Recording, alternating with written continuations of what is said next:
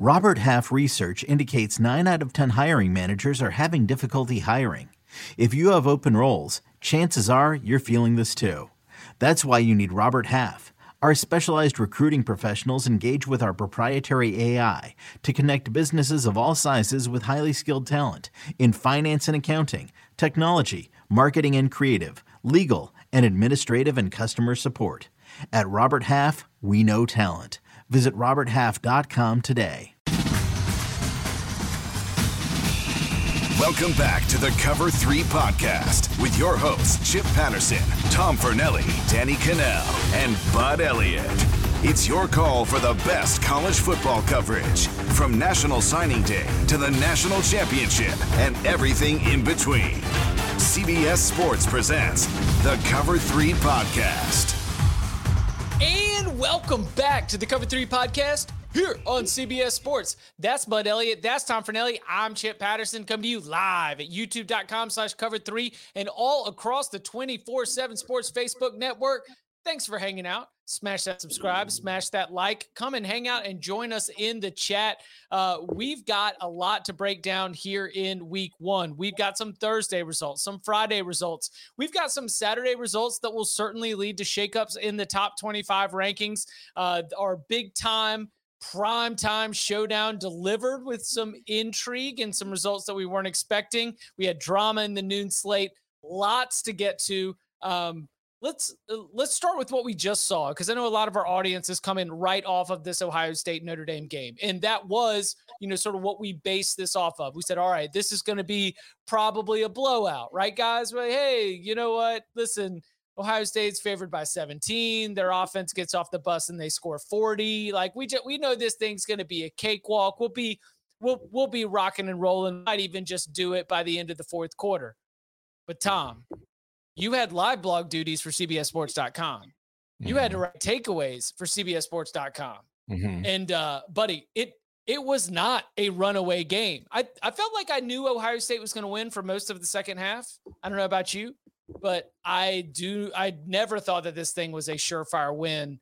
What did you make of the approach that Ohio State had in taking care of business against Notre Dame, and how much credit do you give the Fighting Irish for this being closer than expected? I think the Notre Dame defense deserves some credit for giving the Ohio State offensive line hell for part of the night. But I think, honestly, the biggest impact in this game was Jackson Smith and Jigba, whether it was an ankle, a knee, a hamstring. I never figured it out. Yeah, he hurt himself. He got whatever it was. He got hurt on the very first series of the game. He finished the night with 2 catches for 3 yards. He came back in for like a half a series later, but then just left, and he never came back in the game.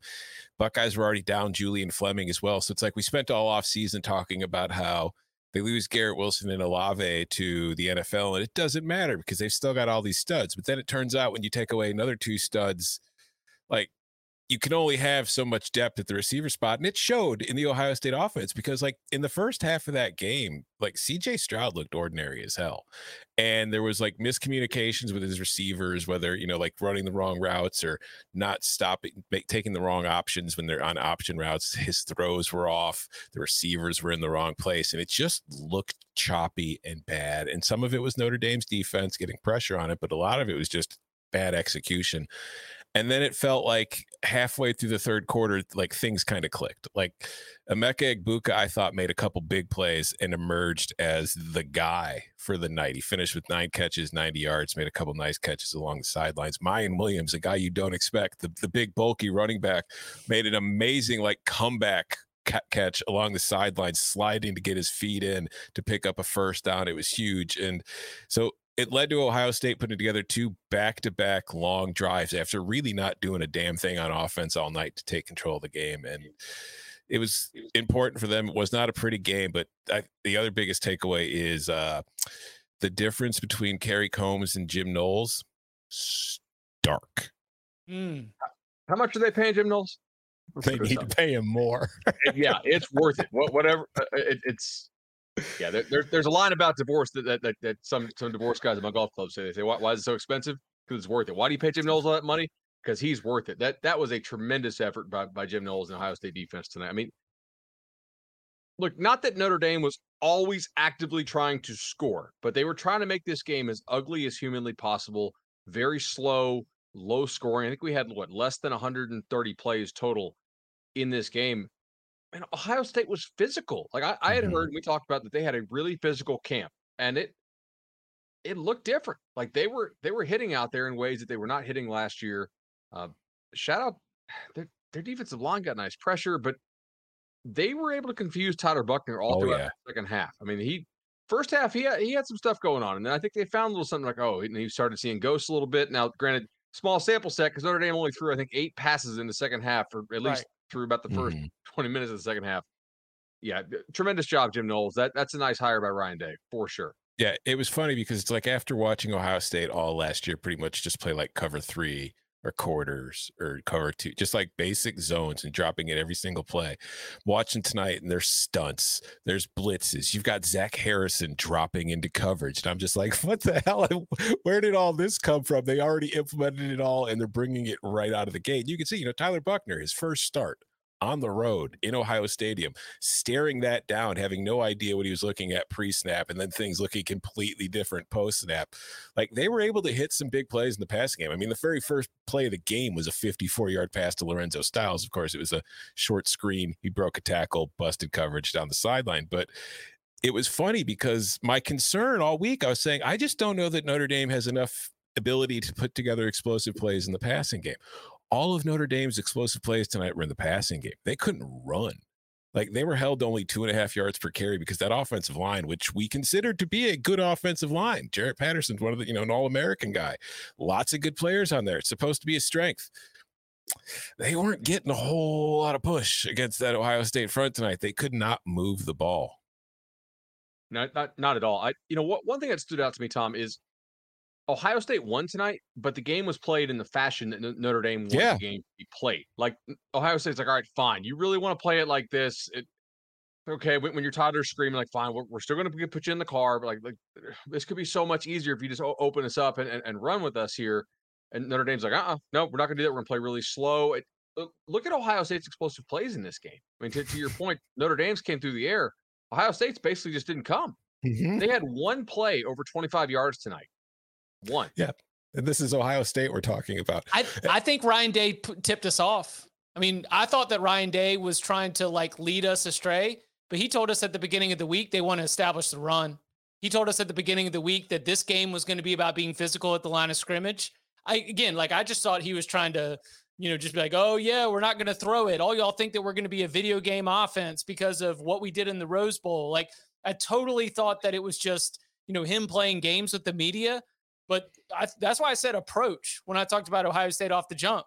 Ohio State decided, it was like, yeah, I understand. I know what Chip wants. I know what Bud wants. I know what Tom wants. You want us to get out there and play like we're playing Madden. Well, we're not going to play Madden because I think that it's a big capital F football guy move as a coach, right? What we need to do is we need to establish the run, and we need to teach our boys what we need to do to win the hard games. And we're going to do it in game 1 because we need it in game 8. And that's what they did, man. Like, they could have thrown more. They could have tried to sling this around more. Like, some of it is 100% a credit to the Notre Dame defense. But some of it, I think, also was built into the mentality where all of a sudden, like very early in the game, I was like, Ryan Day wasn't fibbing. They really are going into this game trying to set a tone, not just for this game, but for the season, because they're thinking about those tough Big Ten games later where they're going to need to be able to run the ball with Mayan Williams. And that big bulky boy is going to be the guy who's going to get you those tough yards in those situations. Yeah, I will say, I mean, kudos to Ryan Day for doing it, because one of the critiques about him from Ohio State fans in recent years is a lot of times, when he should rely on the run game, he's trying to throw every single snap. But also, we did see a defensive innovation tonight from Notre Dame. What was it? You guys have heard of the drop 8, but have you heard of the drop 9? Drop 9. I saw that. Because the Irish did that a couple of times. Yeah, and they really did it. Not the drop 9 stuff, but they played a lot of 2 deep stuff, and the proper response is it's almost like blackjack, right? If you get this, you do this. I mean, if you're constantly sitting in a 2 deep shell, you need to be able to run the football. If you can't, you're probably going to lose. Like, the incorrect thing to do is try to get pass happy against a 2 deep shell look. And really, Notre Dame rarely came out of that. The touchdown late, they did. I think Notre Dame's defensive coordinator, Al Golden, who I thought called a really nice game overall, realized our offense might actually not score. We need to try to create something here. Need to definitely limit and not allow a touchdown. And credit CJ Stroud, who I thought had a bit of an off game, recognizing it and hitting it. They saw zero blitz. They hit it over the top, down the seam there. And that was it was really just a tremendous job of patience by Notre Dame all day. I was impressed by everybody sticking with their game plan, and then also with Ohio State reacting in the proper way, even though it was ugly. I have the hottest, worst take in my head. Oh, Ready to hear it? Yes. I think CJ Stroud lost the Heisman tonight. No, I think I don't think he lost it. I think that, I mean, come the end of the year, all that's going to matter is they won this game as long as he puts up the numbers. Correct. 100%. It was just, I go into it with the idea that every Heisman, I think every preseason Heisman favorite has failed to win the Heisman for the last 5 years, and maybe even have not even come close to making the ceremony. Maybe Trevor Lawrence, because Trevor Lawrence never won it, but he was a finalist twice. So maybe he might have been one of those that did make the ceremony. But it's just, I think being the preseason Heisman favorite is a curse at this point. And so one bad performance and all the voters are like, all right, you're out of the paint. Hot takes aside, that was the most ordinary performance I've ever seen CJ Stroud have. An extraordinary performance happened in Gainesville. I said, I was a little bit reckless. I mean, listen, I got to be honest with you two. I've got to be honest with all of our viewers and listeners. But I said, I think that there's a potential for Anthony Richardson to be awesome. And all y'all were like, oh, really? Oh, Chip? Oh, you do? And I'm not gloating here, but I'm just saying that I do feel like Anthony Richardson was awesome tonight. Doesn't mean he'll be awesome every night. But I think that if whatever your best case scenario was for Billy Napier's Florida Gators, a lot of it played out tonight in Florida's win against Utah. And that was a game that 100% was, hanging in the balance in so many different moments, including Utah could have kicked a field goal to send this thing to overtime. They're going for the win, which I love, but then it gets picked off in the end zone when a tight end falls down. The game itself, I don't know if I come out of it. And remember, Florida just a narrow underdog at home against Utah. I don't know if I come out with it with major different adjustments for either team. I think Utah is still probably the best team or one of the best teams in the Pac-12. I still am not going to say that Florida is ready to challenge Georgia. We'll get to the Bulldogs in a minute. But whatever your best case scenario was for Billy Napier, the way that Anthony Richardson played today, the way that team was well coached, not making mistakes, very prepared for the moment and the opponent. If you're a Florida fan, you're incredibly encouraged, not just by the win, but just by the quality of team that was fielded today in the Swamp, right? I think so. I mean, they came out, they looked competent, they looked fairly well coached. They had a lot of success running the football, and most of their passing success was on play action stuff that worked really well against Utah's defense. And then, defensively, Florida, for the most part, limited the explosive play potential of Utah. Cam Rising is still a really good and dangerous quarterback. And this game came down to Utah had first and goal on the 3 or 4 yard line twice and came away with 0 points in those two instances. I mean, we saw this. Tom will tell you about it probably later in the show from last night, right? Well, I don't know what you're talking about. Right. I mean, you're only going to get so many chances in a tight, contested game, and for Florida to get stops down there with the interception and in the fourth down stop, that's really where this was won. Utah moved the ball fairly well until it got into the tight zone, and Florida bowed up, and all the credit to them. And Richardson, and hitting that 75-yard run was huge for them too. I like Chip saying that we didn't believe in Anthony Richardson when I took Florida as my money line sprinkle. Did you think I did that because I thought he sucked? I will say it is funny to me though, because I've seen it in the chat tonight and I saw it on Twitter. There have been comparisons to Vince Young and Cam Newton.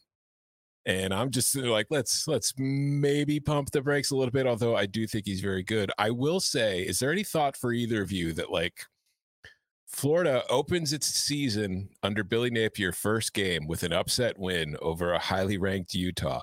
Is this going to raise expectations a little too high, a little too quick. Well, they have Kentucky next week, and if Kentucky still has those suspensions, they could be 2-0. Do you think Chris Rodriguez will still be suspended next week, bud? I don't know, man. Like they had a couple guys suspended today. I don't know. I have a feeling he will have apologized and realized his mistakes by the time they play Florida. That's probably true. Okay, so the Cam Newton Vince Young comparison is probably a little bit much, right, in terms of pure physical ability. But I've seen. We're not supposed to call him AR-15 anymore. Oh, that to me, that's an awesome nickname. But all right, he is pretty freaky, man. Like he does have the ability to be the best athlete on the field, and he is a big guy. I was at the Florida Junior All-Star Game practice. So, like in the state of Florida, we play this game where all the juniors in the state at the end of the year, before their senior years in high school, get together. They play it, over by Armwood. Man, I thought he was a coach at that game. This is a couple years ago now. It's like, who's this dude? He's like, oh, whoa. Like I'd seen his video, but I hadn't seen him in person. Physically, he does look like a grown dude, even in high school. So I'm not saying he's Cam Newton or Vince Young. I don't think he is, but physically he can take over a game with his legs, and the arm looked good tonight. I mean, we'll see how well he looks when people force him to throw when it's not off play action. But right now, Florida's doing a tremendous job of dictating with the run game and throwing off a lot of play action. They did a really nice job of it. The game-winning touchdown looked like, based on the cameras, got a great view of Billy Napier talking to Anthony Richardson right before the play happened.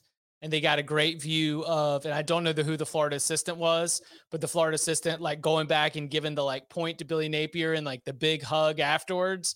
Like it seemed very, very clear that everything that they wanted to happen happened. They trotted out the 2 wide receivers wide to get 2 men out of the box. Like the lane that they were trying to get open for Anthony Richardson in that moment, like got open. And it was just one of those like perfectly planned, perfectly executed, like it just functional, like incredibly functional. I did not get a chance to hear what Dan Mullen had to say on the ESPN desk about this game.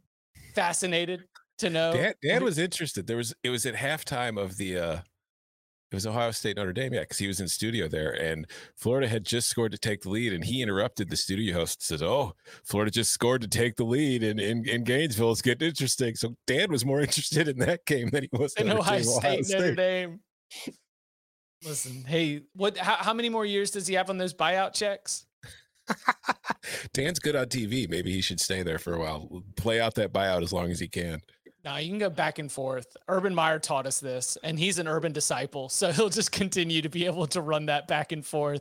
You can, once you submit your status, you can always get back on. So, yeah, I understand that that's what he'll do there. Any other Florida-Utah notes or thoughts? Again, like I said, I don't downgrade Utah that much from this. Is that being soft on the Utes? Like, should we be more critical? They could have in a timeline not different from this, they win this game by going for it, right? Like right there at the end. It's not like they lost this game because they played badly. They just lost. Yeah. This is nerdy, but like if you line up again tomorrow, is your pick materially different for this game? No, they failed to convert twice on first and goal from inside the 5. If they line up tomorrow, maybe they go 2 for 2, maybe they go 0 for 2, maybe they go 1 for 2.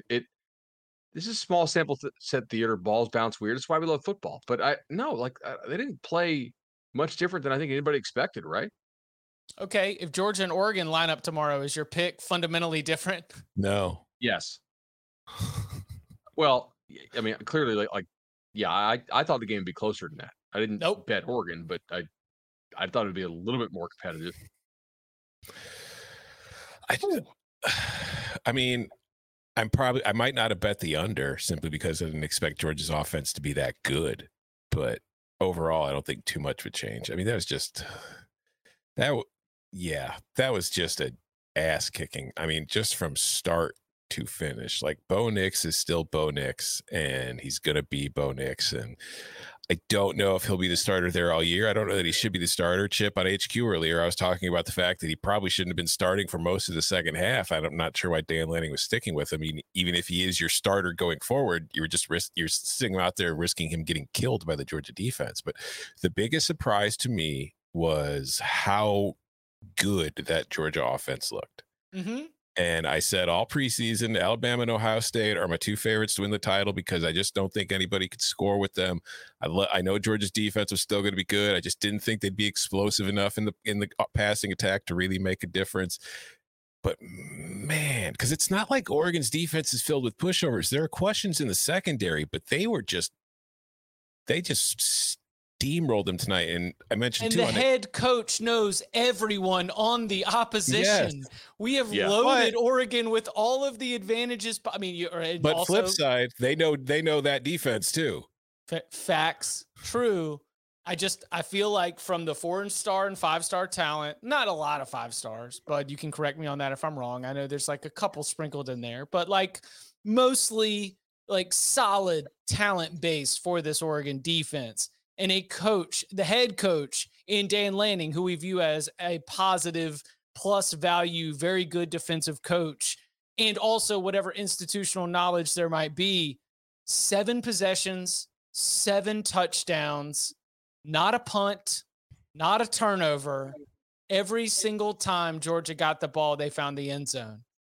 I said this earlier, Tom, like, I'm sorry that you've got to hear it again, but like ruthless. Mm-hmm. That was a ruthless, like, decapitation of the Oregon defense by Todd Monken, Stetson Bennett, the fourth, and the Georgia Bulldogs offense. I was incredibly impressed. And how about Kirby Smart coming out here and doing the, like, listen, Dan Lanning won't tell this to you, but he knows we've got better players. That's what happened. They'll play better against Kirby Smart came out there after wearing that silly leather helmet, and he was like, I mean, I'm gonna tell y'all, like, Dan Lanning's gonna be nice. He don't want to talk bad about his players, but we got better players, and he knows it. And like, they're gonna be better when they go to the Pac-12 and they play them sorry players. But like, come on, man, we got good players, better players than they got. It was ruthless. Everything about what Georgia did to Oregon in the Big Body Bends tonight. I am not downgrading Oregon, but I am upgrading Georgia some because I was already very high on Georgia's offensive line. And I thought they just played tremendously well today. I mean, that's a pretty good Oregon front seven, and they pushed them around. I did not think that would happen. Yeah, like I was extremely impressed by that. And I also was really impressed by Stetson Bennett. He wasn't a caretaker today. Like he went out there and he made some big time throws, and he was decisive with the ball, and he didn't do a ton of YOLO stuff. It was really impressive to me. Georgia's defense. I kind of figured this game would basically go slow start. Oregon could bang with Georgia a little bit. Oregon has a decided disadvantage on the outside, and eventually Oregon would have to blitz, right? And Georgia would hit them with some plays, or Georgia would be able to blitz Oregon, create some turnovers from Nix, and be able to hold up on the back end, both of which happened some. But, man, Georgia up front, offensive line-wise, looks great. They're going to be in the playoff again. they're legit. Like I said, I thought Alabama and Ohio State were the two teams that are going to win a national title. It's going to be one of those two. There's 3 now. Georgia's back in the mix. So good luck to everyone who wants to be number 4, because we've already decided who the 3 playoff teams are going to be. And based on everything that we saw, so let's see, Alabama blowout win against Utah State, Georgia blowout win against Oregon, Ohio State gets it done against a top 5 opponent in Notre Dame. Who will be the 4th?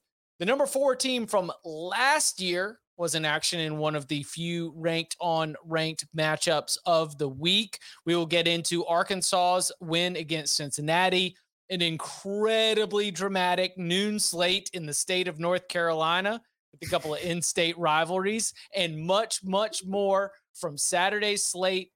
And maybe Friday, if Tom will let us talk about it. And I don't even remember what happened Friday. All that and more next. So Arkansas does get it done against Cincinnati, a hard-fought 7-point win against the Bearcats. Kind of an interesting game the way it unfolded. Took Cincinnati's offense a little while to get rolling.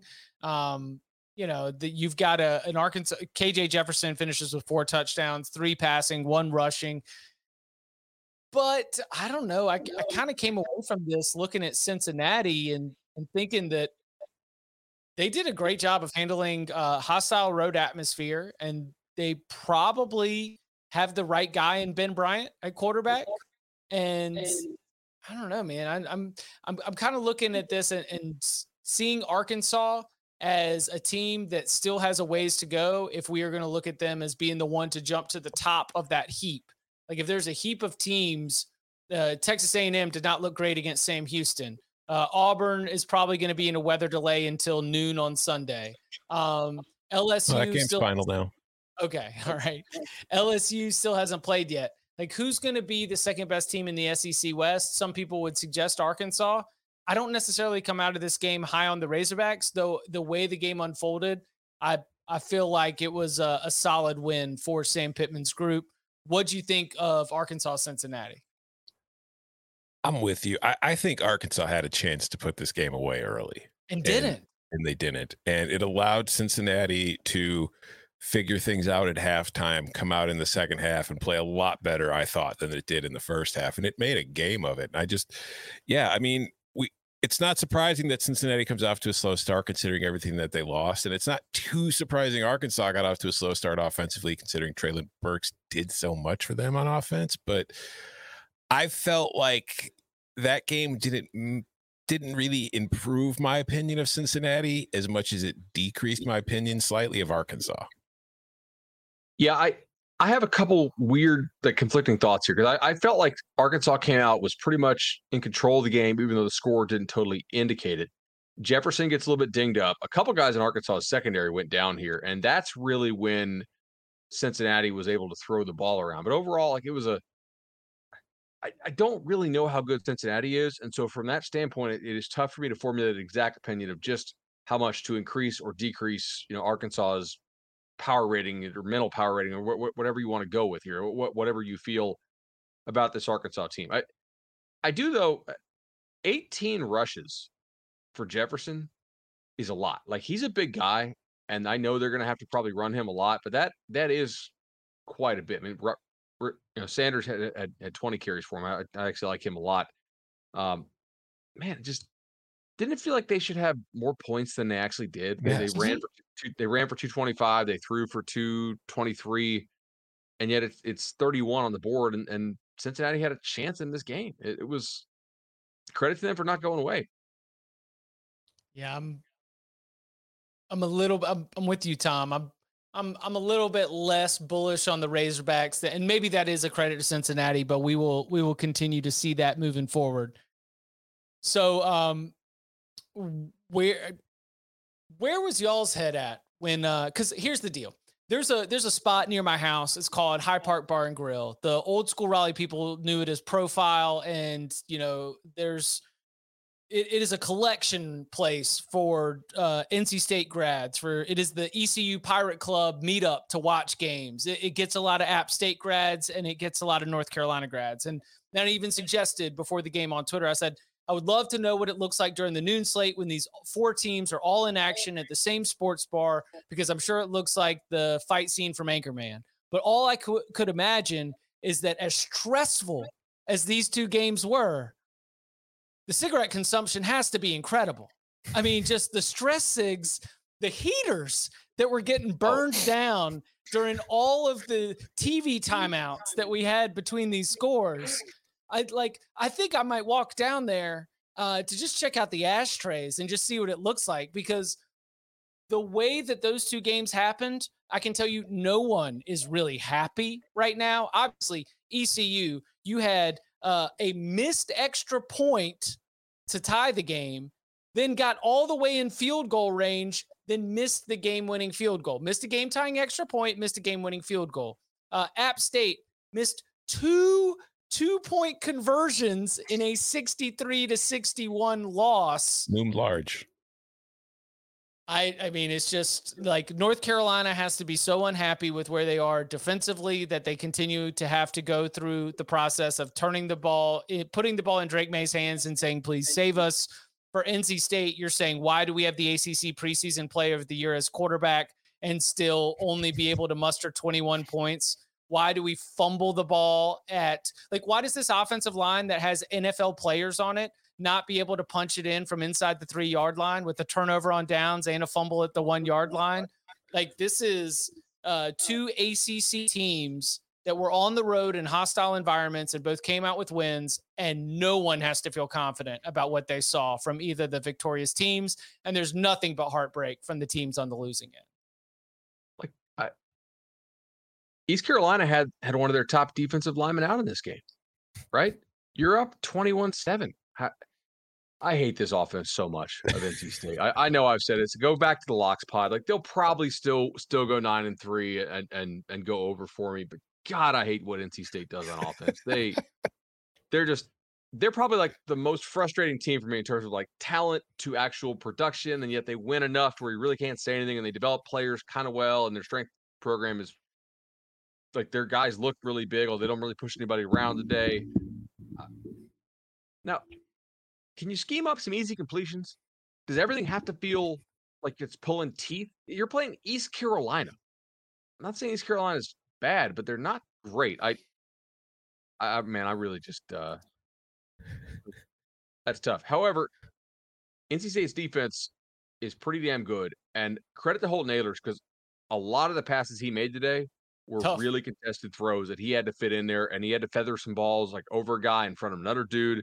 I know I said I wasn't convinced he was that great, and his numbers were bad, right? I mean, 22 of 40 for 255, 2 touchdowns, 2 picks is not anything special. I actually thought he played pretty damn well considering what he was facing. He outplayed Leary. Yeah. I mean, my advice for the ACC is to stop playing these damn road games, because Virginia Tech loses to Old Dominion on Friday. It's like you guys Big Ten guy, it's easy to say if you're the Big Ten, you get these big checks. ACC boys got to go out and get the money, man. I'm saying, you know how the Big Ten got that money? By playing MAC teams at home in September. Starting undefeated. Getting all them teams in the top 10. ACC's coming out here on the first weekend of the season and like just shooting itself in the face repeatedly. Struggling at East Carolina on the road, struggling at App State on the road, losing to Old Dominion on the road. Stop doing it. Like, I think that it's respectable and it's admirable on a level, but it's also dumb as hell. A lot of the most admirable decisions anybody has made were also stupid decisions. And I think the ACC is making a lot of stupid decisions when it comes to these games, because, man, it's killing the conference's rep. Like, you're struggling enough as it is to find a very good second team. And it's like, I've often gotten on the Pac-12's case for all the times that they would schedule their best teams playing on the road on a Friday night on a short week, and those teams ending up going on the road to that game and losing and blowing their chance to get to the playoff. Now it's the ACC scheduling these games. Stop making it tougher on yourself than it has to be. You're the Power 5 conference. Act like it. Maybe Chip knows. Is this a 2-for-1? Because I've seen teams do this where you get 2 home games in exchange for playing 1 road game in lieu of giving a G5 team a check to come to your place. I thought this was, I think it's more of a 4-game series where we're going basically even. I don't think it's 2-for-1. This is 2 athletic directors hanging out on a golf course, coming up with ideas and shaking hands. Like, you know what? Let's play 2 of your plays, 2 of ours. Okay. Yeah, I need to check. Shout out to FB schedules as always. I need to check the future schedules to, get my confirmation on that. But you remember they played in Chapel Hill in 2019, Mac's first year, and App State came in there and won. And at that time, they were not the favorite as the Mountaineers were the betting favorite by the close. Which, by the way, North Carolina's offense, sans Josh Downs, still had 550 yards. Drake May still, like, that's my biggest takeaway from the North Carolina side, even though the defense is still 100% alarming, but he did that without a 1,400 yard receiver. True. Drake May's really good, dude. Like he's really good. Yeah, that. I'm not saying App State's defense is great or anything. It's pretty clearly not. But Drake May is physically, he's the goods. It was 21-7, and then they decided to let him cook. They decided to be like, all right, man, like you want to get out there, you want to start scrambling for the easy yards. Like then all of a sudden the coverage situation changed because he kept getting those 8-yard gains to keep the chains moving. He started like eating up all the freebies. Then the inside receivers like Nesbitt, Blackwell started getting open on the outside. Nesbitt started getting open on the inside. And these are guys that are not superstars. They weren't on anyone's like all ACC radar. A lot of them are young players like Drake May, who he's just been sort of coming up with. So I come out of this looking at May. We talked about Tom's been making fun of the conference of quarterbacks, but if in a first week where the ACC preseason of the year, Devin Leary fell way short of expectations, where Malik Cunningham, and we might get to Syracuse in a second. I need y'all to talk before I can hook up this audio cable, but where Malik Cunningham wasn't able to go and get it done in the electric dome, like Drake May might be one of the best quarterbacks in the ACC when we're looking up at the end of the season. So that was my other big takeaway from that. I do have one more takeaway. All right. So back at ACC Media Day, it's kind of kicked around like, hey, what if Mac Brown's going to retire? And some people are floating the idea they're just going to give this job to Gene Chizik. That's not happening. Okay, good. Yeah. Better chance it's Phil Longo. Okay. No, I was just saying based on performance. Like not like that's not an insider source, but I'm just saying like that was another conversation that came up today.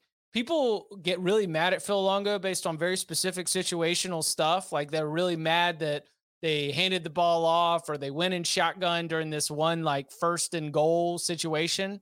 But that offense has been productive ever since he showed up in Chapel Hill. We've undergone like personnel losses, personnel turnover. That group still stays humming, and the defense is still trash, maybe at the expense of being good offensively, but that has been a consistent thread through the Mac Brown era has been the good offense. So App State lost their top 3 receivers from last year, and Chase Bryce threw for 10 yards per attempt. Yeah. I mean, the defense doesn't look any better than it did last year. It almost looks worse in some ways. They're going to have Drake May score 50 points a game if they want to win 8 ball games. Carolina overs all day. I was just mad at how happy Max seemed after the game. Like, I know that's kind of his personality, but it's like, man, if I just went through that game against App State and barely held on to win while giving up over 60 points, I feel like I'd be like smiling and joking afterwards. But that's me. Was Kirk Ferentz smiling and joking after 2 safeties and a field goal totaled the 7 points that the Hawkeyes scored against South Dakota State in a 7-3 win? There was one team in the universe that Iowa could have won against playing the way that it did today, and that team just happened to be South Dakota State. Both quarterbacks were 6 of 18 in the first half. Oh, and boy, it got better in the second half. I want to go to an Iowa practice just to see, like, what do they do during the week on offense? I mean, clearly it's nepotism and they're cashing checks from Iowa, and the Ferentz family is just they're making bank off Iowa. Like, hell, if I'm Kurt, I try to, like, does he have another son maybe he can hire? Let's load it up. 11 of 25 for 109 yards. Mm-hmm. This is NC State nonsense on steroids.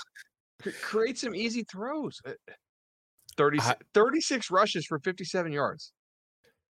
Iowa had 166 total yards of offense, and it outgained South Dakota State by 46 yards. And I saw the stat might be wrong. Chris Hassel retweeted it, but I think the stat was since 2020, Iowa has now won 6 games in which it punted at least 8 times, The rest of the country combined has won 2 such games. Do you want to know an insane stat? And it really drives home the point we made earlier in the broadcast about just how soft Notre Dame was playing as far as deep guys. Iowa had more 25-yard plays today than Ohio State did. I don't remember any of them. All I remember is safeties and like third down passes missing the target by a good 5 or 6 yards. God, it is. That must be like, if you're an Iowa fan and you have to sit there understanding that Spencer Petras, you've got at least 11 more games of that. Like, why are you showing up to watch on Saturday at this point? They're still going to win 8 games. I don't know. Are they? I don't know. I mean, if the offense plays like that in the Big Ten, I know we make fun of the Big Ten West, but you're not winning many games like that in the Big Ten if you're playing like that. I think that they might be playing, was it not Possum? Playing possum. You think they were playing possum the whole 4 quarters? Like, you might have played possum for a half. But I'm saying you might have played possum for a half, but when you're still losing to South Dakota State in the second half, you better start going to page 2 of the playbook. All right, they have Iowa State, and then they get Nevada, who's apparently great. Oh, my gosh. Yeah. So much for the fade Wyoming, fade Nevada auto plays. Look, where did the Wolf Space Pack come from? Man, and that Wyoming does nothing all day. Two special teams. I texted Tom this. Like, the fault wasn't jumping on the other side of Nevada and Wyoming. The fault was trusting Tulsa on the road in Laramie. Yeah. And also trusting Texas State, which love Texas State. You've been there for me. The Fighting Spavs have been a close place to my heart. But, you know, like a problematic girlfriend, Texas State has also caused some terrible, terrible nights as well. So I was too focused on one side of that thing. I should have known better. And Tom, like you said, in your pick me up moment, like, we'll just learn our lessons and we'll keep it moving. It can't be that easy to just jump on the other side of Nevada and Wyoming every week. All you can do is watch the tape and get better. That's all you can do. 100%. All right. So we've got the Wyoming. We've got the. Do you want to talk about Alabama at all? I mean, I know we mentioned it, but. I mean, like, truthfully, like, I did not watch a snap. Well, I'll read off some numbers because Bryce Young, we talked about how, you know, you kind of have to up your game to, you know, repeat as a Heisman winner. 195 yards passing isn't going to do it, but the 5 touchdowns will. And Bryce Young, the guy who I was always complaining about, just seemed scared to run when the opportunity presented itself. 5 rushes, 100 yards tonight. He was the team's leading rusher. Jahmyr Gibbs had 93 yards on 9 carries himself, but Bryce Young was like dual threat Cam Newton it up out there. That's a good way to be able to put yourself in a position to repeat as a Heisman winner, even if I don't think that the Heisman voters will do it for you. I don't know. I think that Utah State went through competitive whiplash. You know, you play UConn one week, you play Alabama the next. You just ain't ready for it. You jump in it's like jumping in the pool and then jumping in the hot tub, or reverse. You know, you're just not ready for that change in temperature. And I feel like that's what Utah State was going to be set up for the entire way. Alabama against Texas. Alabama by a lot. Yeah. Yeah, I tend to agree. Okay, we've got the Texas A&M looks bad early. Went through like a 2-hour weather delay, ends up winning that game 31-0. Were they playing possum against Sam Houston? I didn't see any of this game. Yeah. All right. Yes, they were. We'll just say it. Yeah, they were definitely playing really possum. Yeah. No. Listen, Shahan pointed out on Twitter that through 6 quarters of Haynes King as Texas A&M starting quarterback, I think he had like 4 interceptions. Not great. Something to certainly monitor as we move forward. Michigan wins 51-7 against Colorado State. My big takeaway is defense. Jay Norvell brought the entire Nevada offense with him. Like he brought players, he brought coaches. He was trying to bring over all of that. The offensive line is not prepared for what Michigan had. And it's a Michigan defense that doesn't have Aiden Hutchinson, doesn't have David Ajabo, doesn't have Dax Hill in the secondary. I thought the secondary locked up the receivers, and there was no way that Colorado State was ever going to be able to get anything done with the way that Michigan had players in the backfield every single snap. So if we looked at all those starters that were gone from Michigan, all that experience that was gone from Michigan, we assumed that the offense was going to be good. Oh, yeah, and the other piece of it, J.J. McCarthy gives Michigan the best chance to be able to make the college football playoff again. So the next game's against Hawaii. McCarthy will put up great numbers. He will look good, but my prediction is in line with what Tom said Michigan should be doing the whole time. McCarthy should be the starting quarterback. What I said about Harbaugh's plan when he first announced it was that it was just to delay the inevitable of having to make the decision, but it was also going to be futile because they were playing nobody for the first 3 weeks of the season, and both quarterbacks were going to play well. I was wrong. McNamara didn't play well. No. In fact, McNamara was the third best quarterback that played for Michigan today.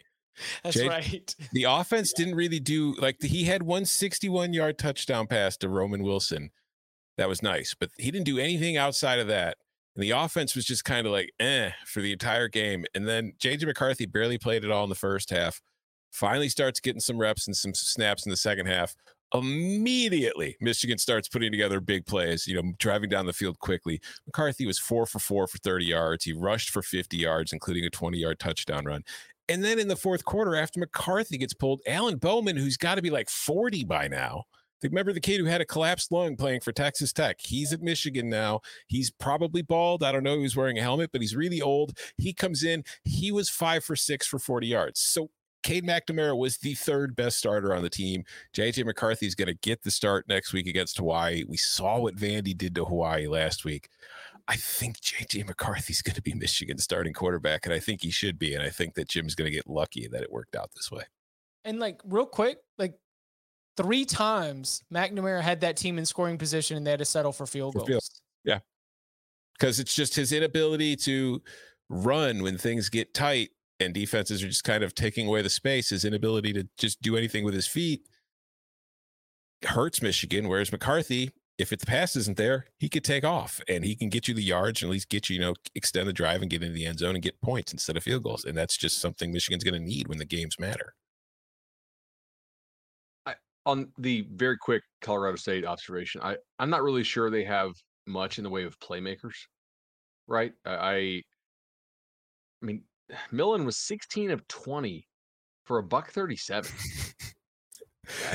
And that got better because there was one point where he was 7 of 10 for 97 yards. Yeah. Or not. No, it was something. It was even worse. It was 7 of, I can't remember. He started off 13 of 15 for 97 yards or whatever. It was a Josh Rosen-esque stat line. All right. What else we have? Do we want to take this to Thursday? Do we want to take this to Friday? Anything else from Saturday that stands out? I think we need to take this to the Dome. Hold on. Listen, give me one more game. I got to go plug this in real quick. Okay. Tom, what do you want to talk about? I don't want to talk about Illinois, but I will. No, what about Penn State Purdue? Yeah, okay. I feel like I'm 1,000,000% right about Purdue. I think they're overrated. I don't think they're nearly as good as they were last year. And I think I'm 1,000,000% wrong about Penn State. I think Penn State's the exact same team it was last year. The offensive line was still bad. Noah Singleton looked good at times, but they were splitting the ball between all their backs, and none of them were really finding traction. Clifford was his second year in the same offense, didn't really seem to do a whole much of a difference for him as far as his accuracy. And I honestly thought Clifford made plays at the end. I'm not going to take that away from him. When in clutch time, in winning time, Sean Clifford put the plus on the Jag. But I felt like Drew Allar just brought a spark to that offense in his little cameo appearance for one series, even though he was only 2 for 4. That just kind of sent a jolt through me. And it's I wouldn't mind seeing more of that. a little bit different take here as Chip plugs it in. I thought Penn State had a real shot to like kind of put this game away, and ultimately that targeting call kept that drive alive. Close your eyes, please. Is it hooked up, Chip? Are we just gonna cook the take? No, all right. Just real quick on the take. Look, so Clifford gets dinged up, kind of plays iffy after that, and then down the stretch played pretty well. I thought they had a real kind of BS targeting call, right? That kept a touchdown drive alive for Purdue. And Purdue also scored a defensive touchdown, which credit to them, but that's not really repeatable skill to score on defense all that much. And yet Penn State still won and covered. So on the road in a conference opener, I was actually fairly impressed with Penn State. Also, I do think that Purdue misses Karlaftis, and I think that Purdue misses David Bell and Milton Wright. I mean, look, Charlie Jones, 153 yards is awesome, but O'Connell threw the ball 58 times, and he only competed 29 of them. That's a lot of balls hitting the ground there for Purdue, and I think O'Connell's a pretty good quarterback. So I was a little bit higher on Penn State than I thought it would be coming out of this game. I'll clarify my the ball well. Yeah, I'll clarify my Penn State opinion in that I still think that they're clearly the third best team in the East at best. Agreed. Yes. All right, So anyways, Scott Satterfield, that seat is heating up. Any idea why? Close your eyes, please. Visualize this. You're in the Carrier Dome. The house is filled. The feeling is electric. The noise is deafening. You have a defense that is relentless. You have a special teams that has been well coached. You have an offense that will not huddle. And you have a game that's faster than you've ever seen on turf. Open your eyes. That's going to be a reality. That's going to be Syracuse football.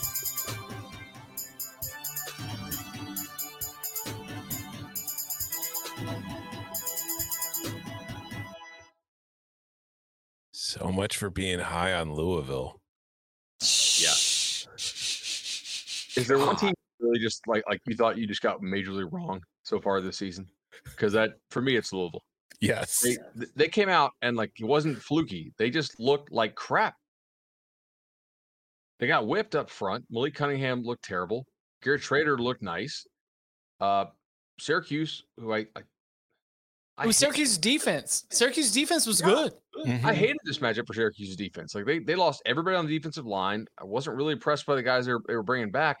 And Louisville, like, this is the kind of loss that gets coach fired, especially when you look at the upcoming schedule. They have to go to Orlando to face a UCF team that looked pretty good against South Carolina State, right? And then they got to go host Florida State. Now, who knows what FSU will be, but there's a non-zero chance you're 0-3.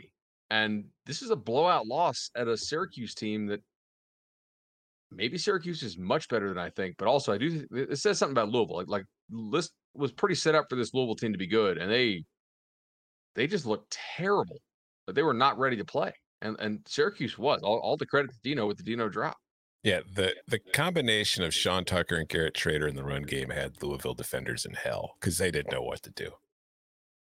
All offseason, we were like, can this Louisville defense be better? Can that be the group that makes them? And then we're like, Jermaine Lowell, oh, that's going to fix it. And it's like the great lessons of the transfer portal and the freedom of movement era, where it's like, just because you get one quality player added to a position group does not mean that the functional dysfunction that is happening within your entire defense is going to be fixed. Does that one player add something that you did not have before? Yes, but that does not mean that we should assume that you are fundamentally going to be different. So goodness gracious, no bueno for Scott Satterfield. And look, hey, Bud, you are in New Orleans. We will see what Florida State has. But I think that with Syracuse looking good, with Boston College looks bad. Never mind. Yes. Boston College is in trouble. Hold on. Let's pull this that thread a little O-line's bit. trouble. Let's pull this thread a little bit. Louisville just lost on the road. Looked bad at Syracuse. Sat's going to be in trouble. Purdue looked pretty lackluster. Where did Purdue's coach go to college? Just saying. Didn't he make some comments this summer about maybe at like football clubs in Louisville. Oh, and a pretty nice recruiting class coming in there next year. Some talent on the offensive side of the football.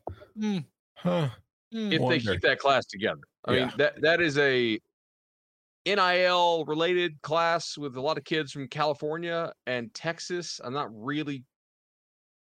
Well, all right. So if that is built upon the rock, that class might be built upon the sand. Just saying. Like, we're sitting.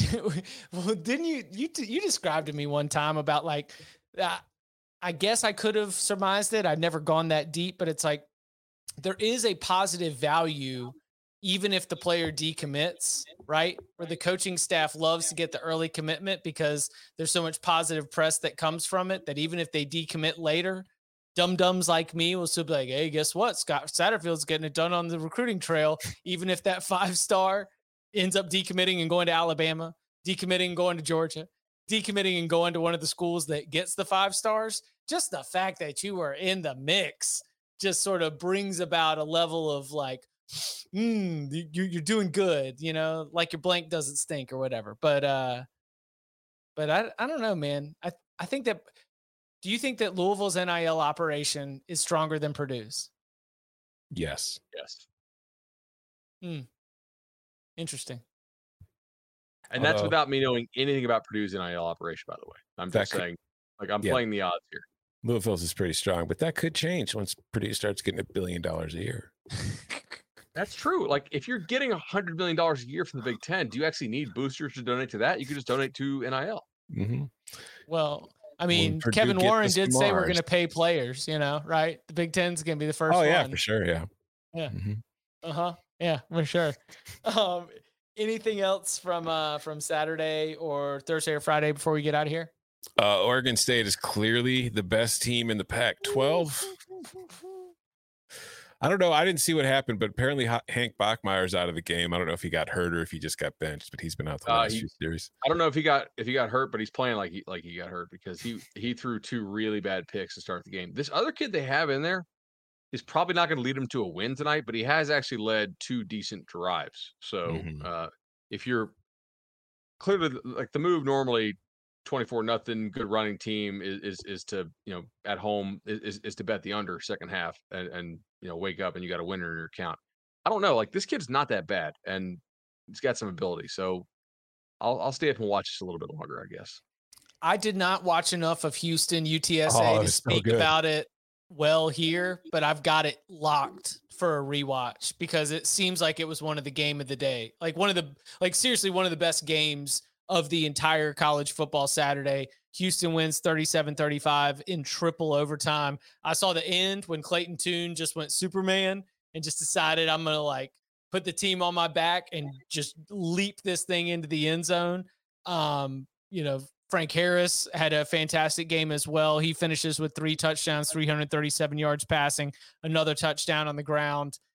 I just Houston's fourth quarter comeback turned what looked like an upset for a very interesting AAC contender into a win.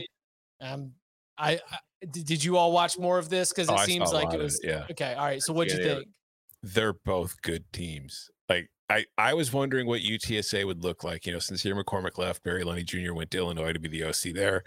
And I was like, I wonder if we'll see any kind of drop off. No, they're good. They're really good. And Houston, I think, you know, I think Houston might have some hole. Like they lost Hall, the defensive tackle, and that seemed to be getting them a bit today. Like they didn't really have an answer there, but I think overall that defense is still pretty good. And I think going into the American, they'll probably be pretty good. And I think UTSA might end up being one of the top 2 or 3 teams in Conference USA again. So that was just a really fun game between 2 quality football teams.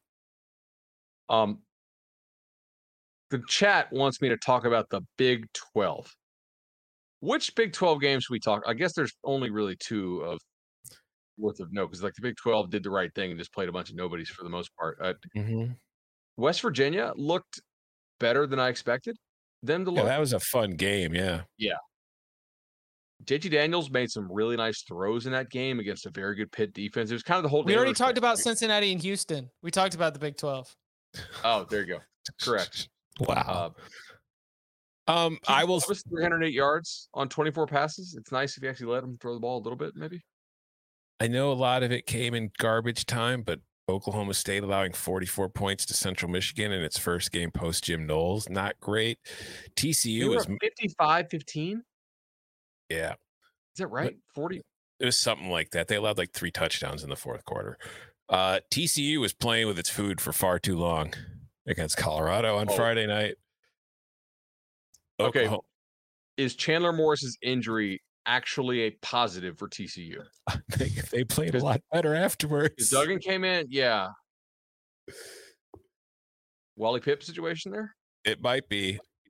But that was just obviously that I was watching that game. It's like I don't really know what TCU is doing. Colorado is presenting nothing to make me think they've even got a chance to win this game, and TCU is just letting them stick around until they finally turned on the gas. But I mean, Oklahoma killed UTEP, Baylor killed Albany, Iowa State killed Southeast Missouri State, Kansas State killed South Dakota, Texas Tech killed Murray State, and Texas killed UL Monroe. I got nothing. I didn't learn anything. I was not entertained. I did not learn anything. I look forward to learning more about the Big 12. A lot of teams got closer to bowl eligibility. It was a solid week for the Big 12. Congratulations. You can follow him on Twitter at Tom Fornelli. You can follow him at Bud Elliott 3. You can follow me at Chip_Patterson. We'll be back on Monday with more notes from the weekend that was, including reaction to Sunday night's game in New Orleans between Florida State and LSU. Any of the late night action that gets our attention. And as I just mentioned, we've got some rewatching to do. Okay. We bring you our instant reaction from what we were able to watch. We spend some time on Sunday to go back. So upon further review, we'll be in action on Monday. Make sure that you like and subscribe, hit the bell for notifications so you know that when we go live. Gentlemen, thank you very much. Thank you.